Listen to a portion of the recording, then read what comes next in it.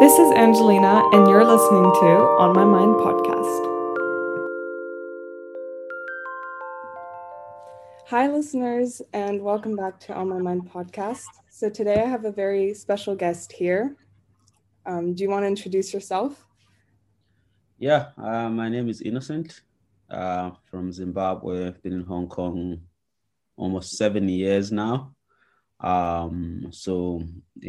When I came here, I came as a refugee and then do my education here, my other education here at the Chinese University of Hong Kong. And, currently I run the Africa Center Hong Kong, which is a social enterprise right in Chimsache, Jordan area.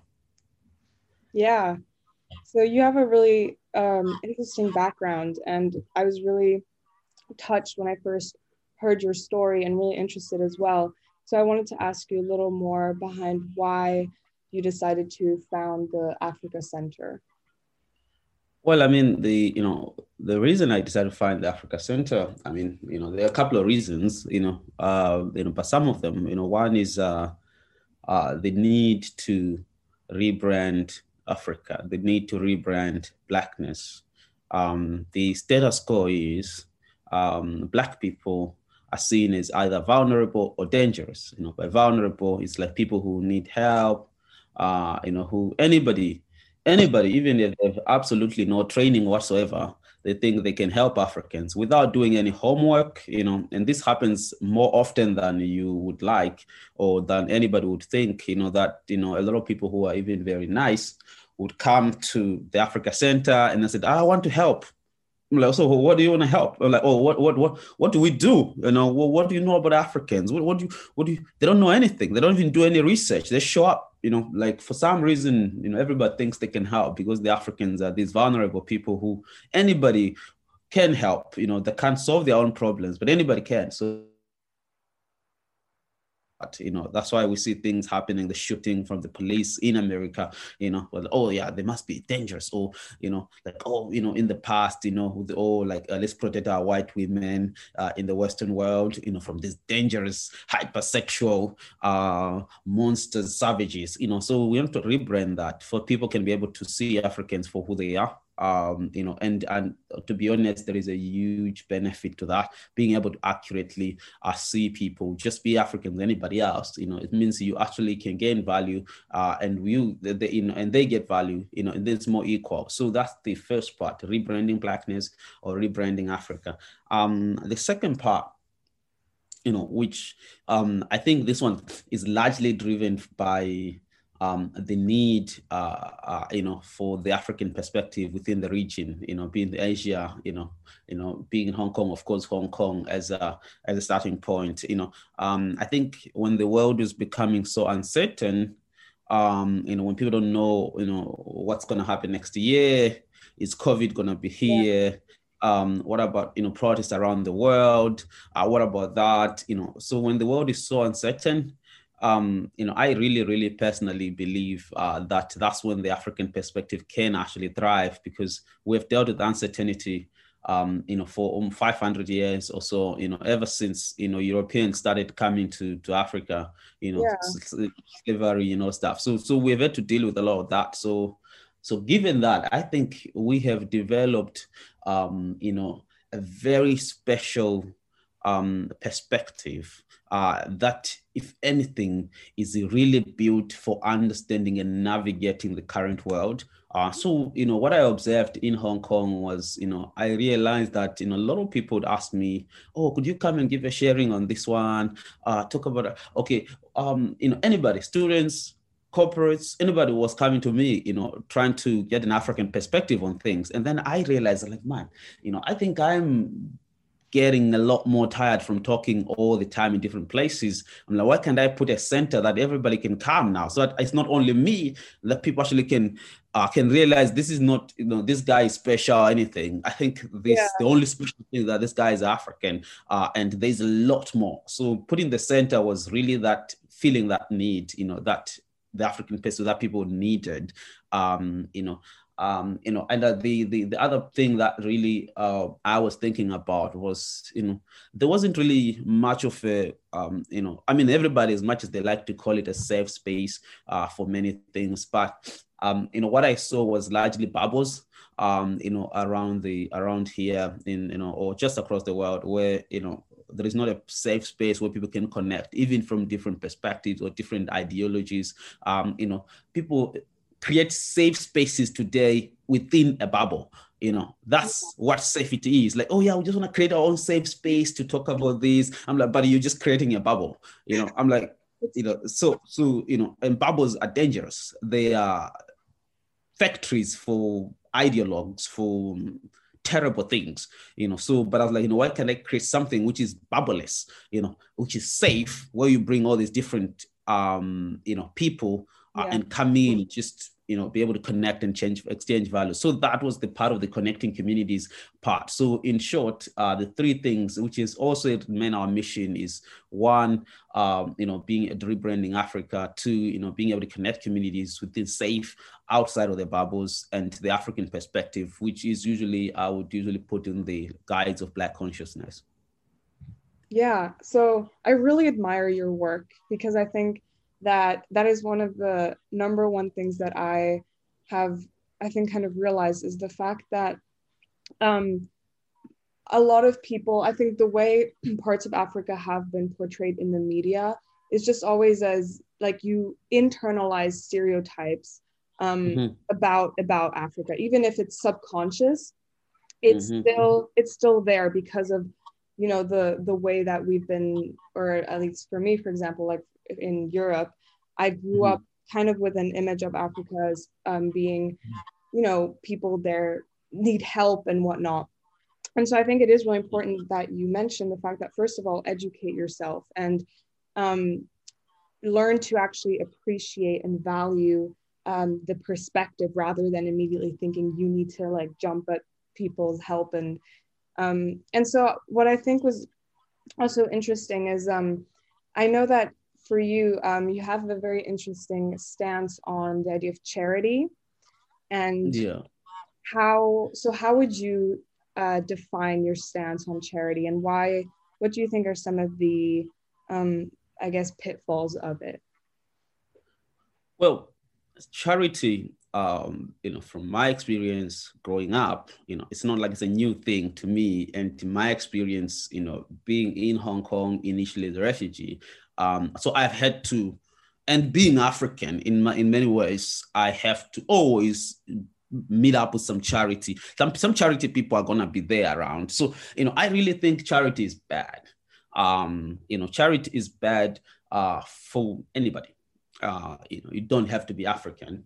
From the because the problem with charity is not the people within the charity organization. Those people might mean well, but the model of charity is bad, in the sense that it's fundamentally flawed, in the sense that for the charity to continue to exist, the problem needs to continue to be there.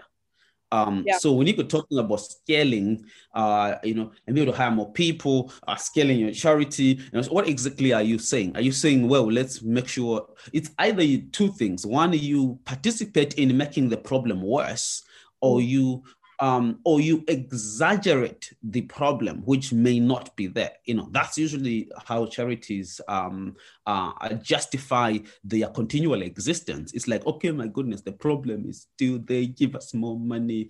So in the end, it's not very impact based, though they like to claim sometime, because nobody questions them. Like, okay, last year you came here, you say we want 3 million Hong Kong dollars, and then today you say you want 4.5 million dollars. But what it's supposed to be, you were supposed to be, there to also partially address the problem. Right. Now you wanted 3 last year. Today, tell us you want 1 million, because you have already addressed some of the issues. You have already closed up some gaps. You have raised awareness to the government to be able to block, to pick up some people who are falling through the cracks of society. That's sort of like the way I would expect if I'm going to be funding any charity. But the funders don't think like that. For them, it's just a way to buy moral supremacy. That's the problem, right? Those people who are funding these charities is like, oh my God, I found some charity. I must be morally superior. Which I think is disgusting. So in a way, there is that's fundamental flaw that's in there, of course, and then the whole idea that the problem really never gets solved, it prolongs the problem, and people just get stuck, in this cycle where they never really get to be self-sustainable, because anything that charity is scared of is self-sustainability of its clients, or it's I don't know what they call them now. I've heard some call them clients. The people whom they're supposed to serve. It's self-sustainability scares charity. Like, oh, you want to be self-sustainable. So if you're self-sustainable, what about me? Mr. Charity, how am I going to survive? So it's so any effort for an individual, and I speak this from personal experiences, any effort from an individual to try to be self-sustainable, it's met with a lot of backlash from charity organizations, because they are not in the business for self-sustainability of the individual. They are not in the business for making sure people actually succeed and be able to live their lives. Their business, keep you tied up, and use you, hang around to get money. And the other thing that charities have done in Africa or here in Hong Kong is to use people to fundraise, in the sense that they portray these images, those classic images of African kids with flies on their face. That is remained ingrained in people's brains, a little kid, you trying to change them, like, oh yeah, but I know you guys with flies and a little, hungry kids with no clothes on, but that was charity organization. So, but that's bad, that means now we're talking about rebranding Africa, rebranding places because of that. So it's I think it's, charity is, of any form, and aid and other stuff, it's very malignant, it's bad, it's poisonous, it's just horrible. I think that's super interesting perspectives, and I definitely agree, especially because I think often the needs of people or clients aren't really considered. It's often what the charity thinks they need. And how is that going to help them? If if you don't actually listen to people and what they want or need, there's a definite disconnect there. And I think, a lot of people my age and in my grade as well, try to get involved with charities and work with charities. And I think that obviously the intent is there to do good, but like you say, one has to be very careful and very aware of how malignant charity can be. I mean, if somebody is willing to educate themselves and be very aware, even if you engage with any charity organization, I think you need to have a bigger picture. You would realize the first thing charities try to do to manipulate the people who come to volunteer with their charities, that never exchange phone numbers with them. Don't.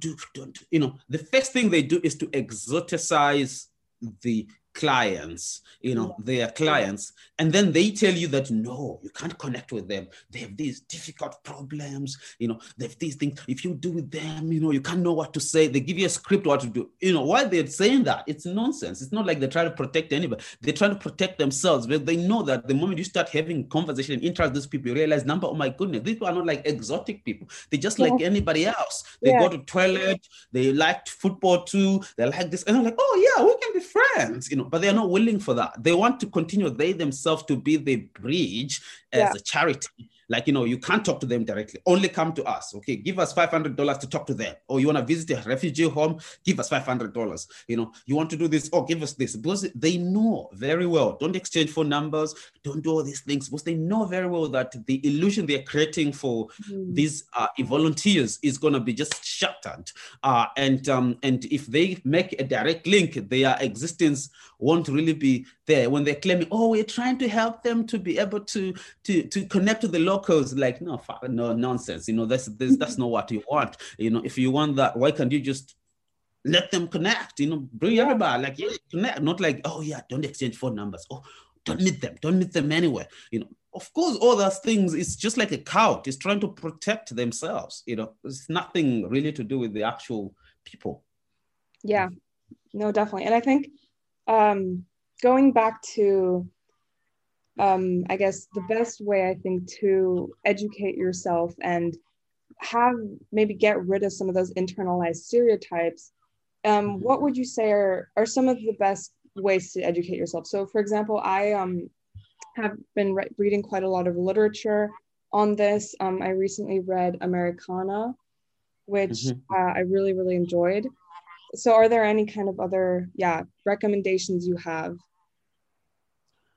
Well, I mean, reading is a good starting point, for those who can, who can read.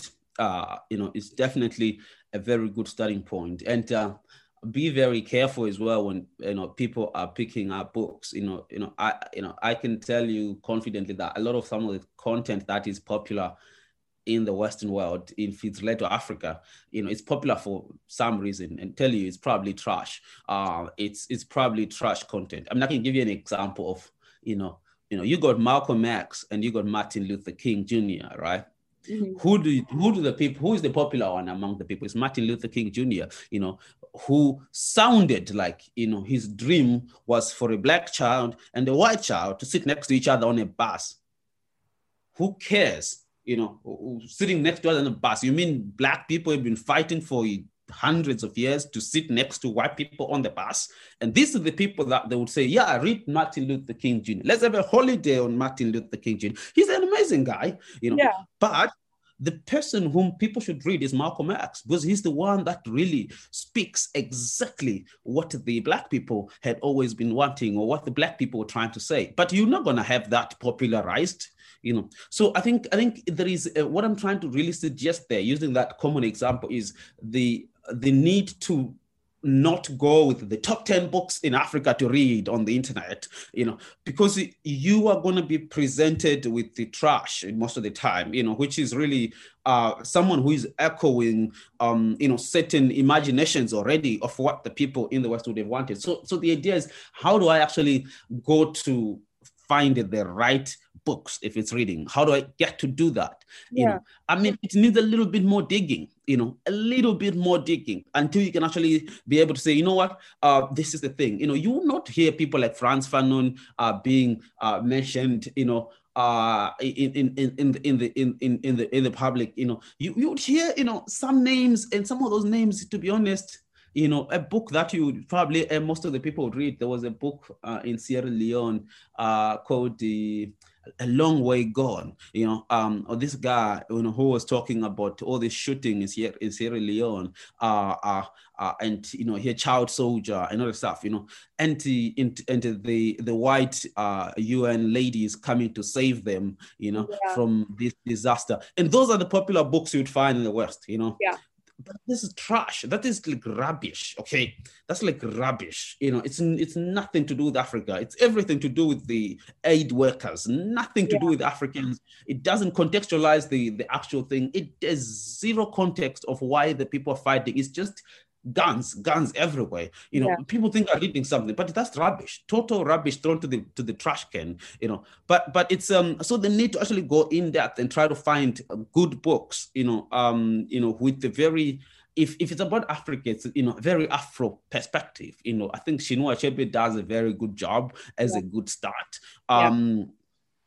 People like Dambuzo Marichera, House of Hunger, for example. Those are a very, very good start to read. But beyond that, it's really talking to people and meeting people and going there with a very open mind. And that's, a lot of people don't fully understand what that means. It really means drop all your judgments and try to learn the world afresh, because our minds and brains have been polluted by the adults and the TV, and being able to actually drop all that and just be open-minded and be willing to learn. There is no, because the thing is, there are two layers there. You go there, you meet people, you talk to them like, oh yeah, I talk to people, yeah, and then if you come, I'm like, no. the fact that by being open-minded, the first thing you need to be aware of is your own privileges and how these people actually are seeing you to begin with. If these people are seeing you, in some, they may never be themselves to talking to you. They're just gonna give you what you want to be, what you want to see. What have you come here for? That's why a lot of very nice people would go to some African places, NGO stuff, and then they are working like, oh my God, we've done a great job. I'm like, no, these people were performing for you.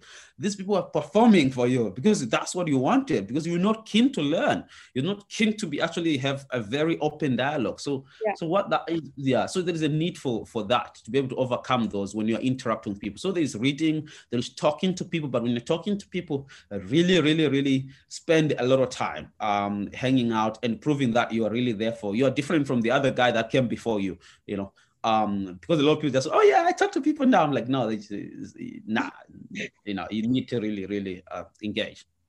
Yeah, I agree. I think those are two things that are incredibly important. And going back to the books quickly, I also think it's like you mentioned, it's important to read ones where the characters aren't victimized, aren't portrayed as victims.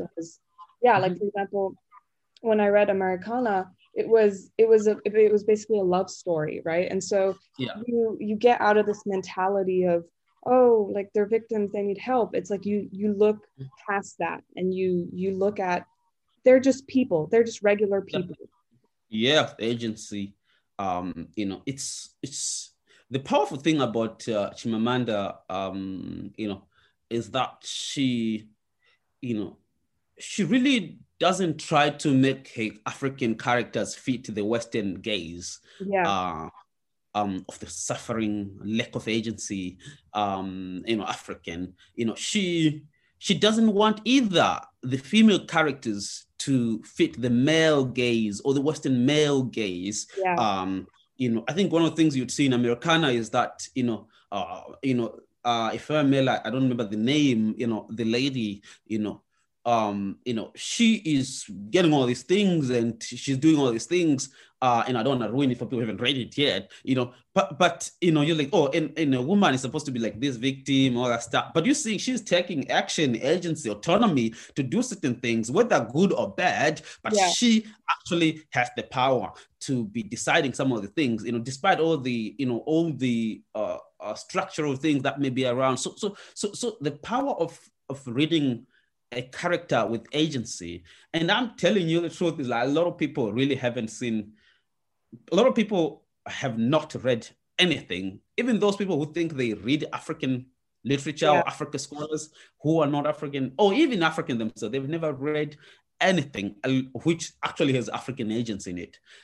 Be it the history of Africa, the first thing, like, oh yeah, and Vasco da Gama, the Europeans. I'm like, come on. It's so now we start with the Europeans. That's Africa. South African history. Oh, and Van Riebeeck came to South Africa. Oh, so that's the history. I mean, this is European story. This is not African.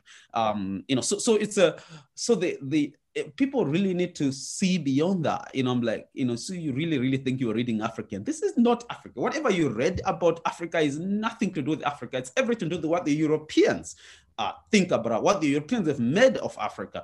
It's nothing, zero to do about Africa. So after people read, not knowing, I think not knowing is better than being misinformed, so better be ignorant than being misinformed, because after you spend 2 years reading all that trash that Europeans had written about Africa, and other Africans have written about Africa based on them getting their education in European institutions, you have become miseducated. You are worse off than somebody who really doesn't know anything. Like you are, person is worse off. So that's another thing, the carefulness. It's not like reading is gonna make you, get a little bit. Sometimes you read trash or rubbish. Well, you go in the negative direction. So person become worse. Yeah, no, that makes sense. So while I think that kind of wraps up the discussion, is there anything that you want to leave the listeners with? Well, I mean, I think really, what I could potentially say is, for understanding any phenomenon in any community and be able to engage with any community, especially if you are the person who really thinks about social justice, if you're a person who thinks about all the inequalities that are in the world, the really important thing is to engage and read and try to understand things and be very much aware of your own privileges and be very much aware of where you stand, because in many ways, interacting with other group of people, you don't really learn as much about that group of people than you learn about yourself, and really be able to see, what value you are getting from it, on what value you are giving. So I think there is no better way to that. I can't think of anything better than that as a starting point. Yeah, wise words. Thank you so much for being on the podcast. And I think this is going to leave a lot of listeners with some really good insight and really interesting information. And so I thank you for being on. Thank you. My pleasure.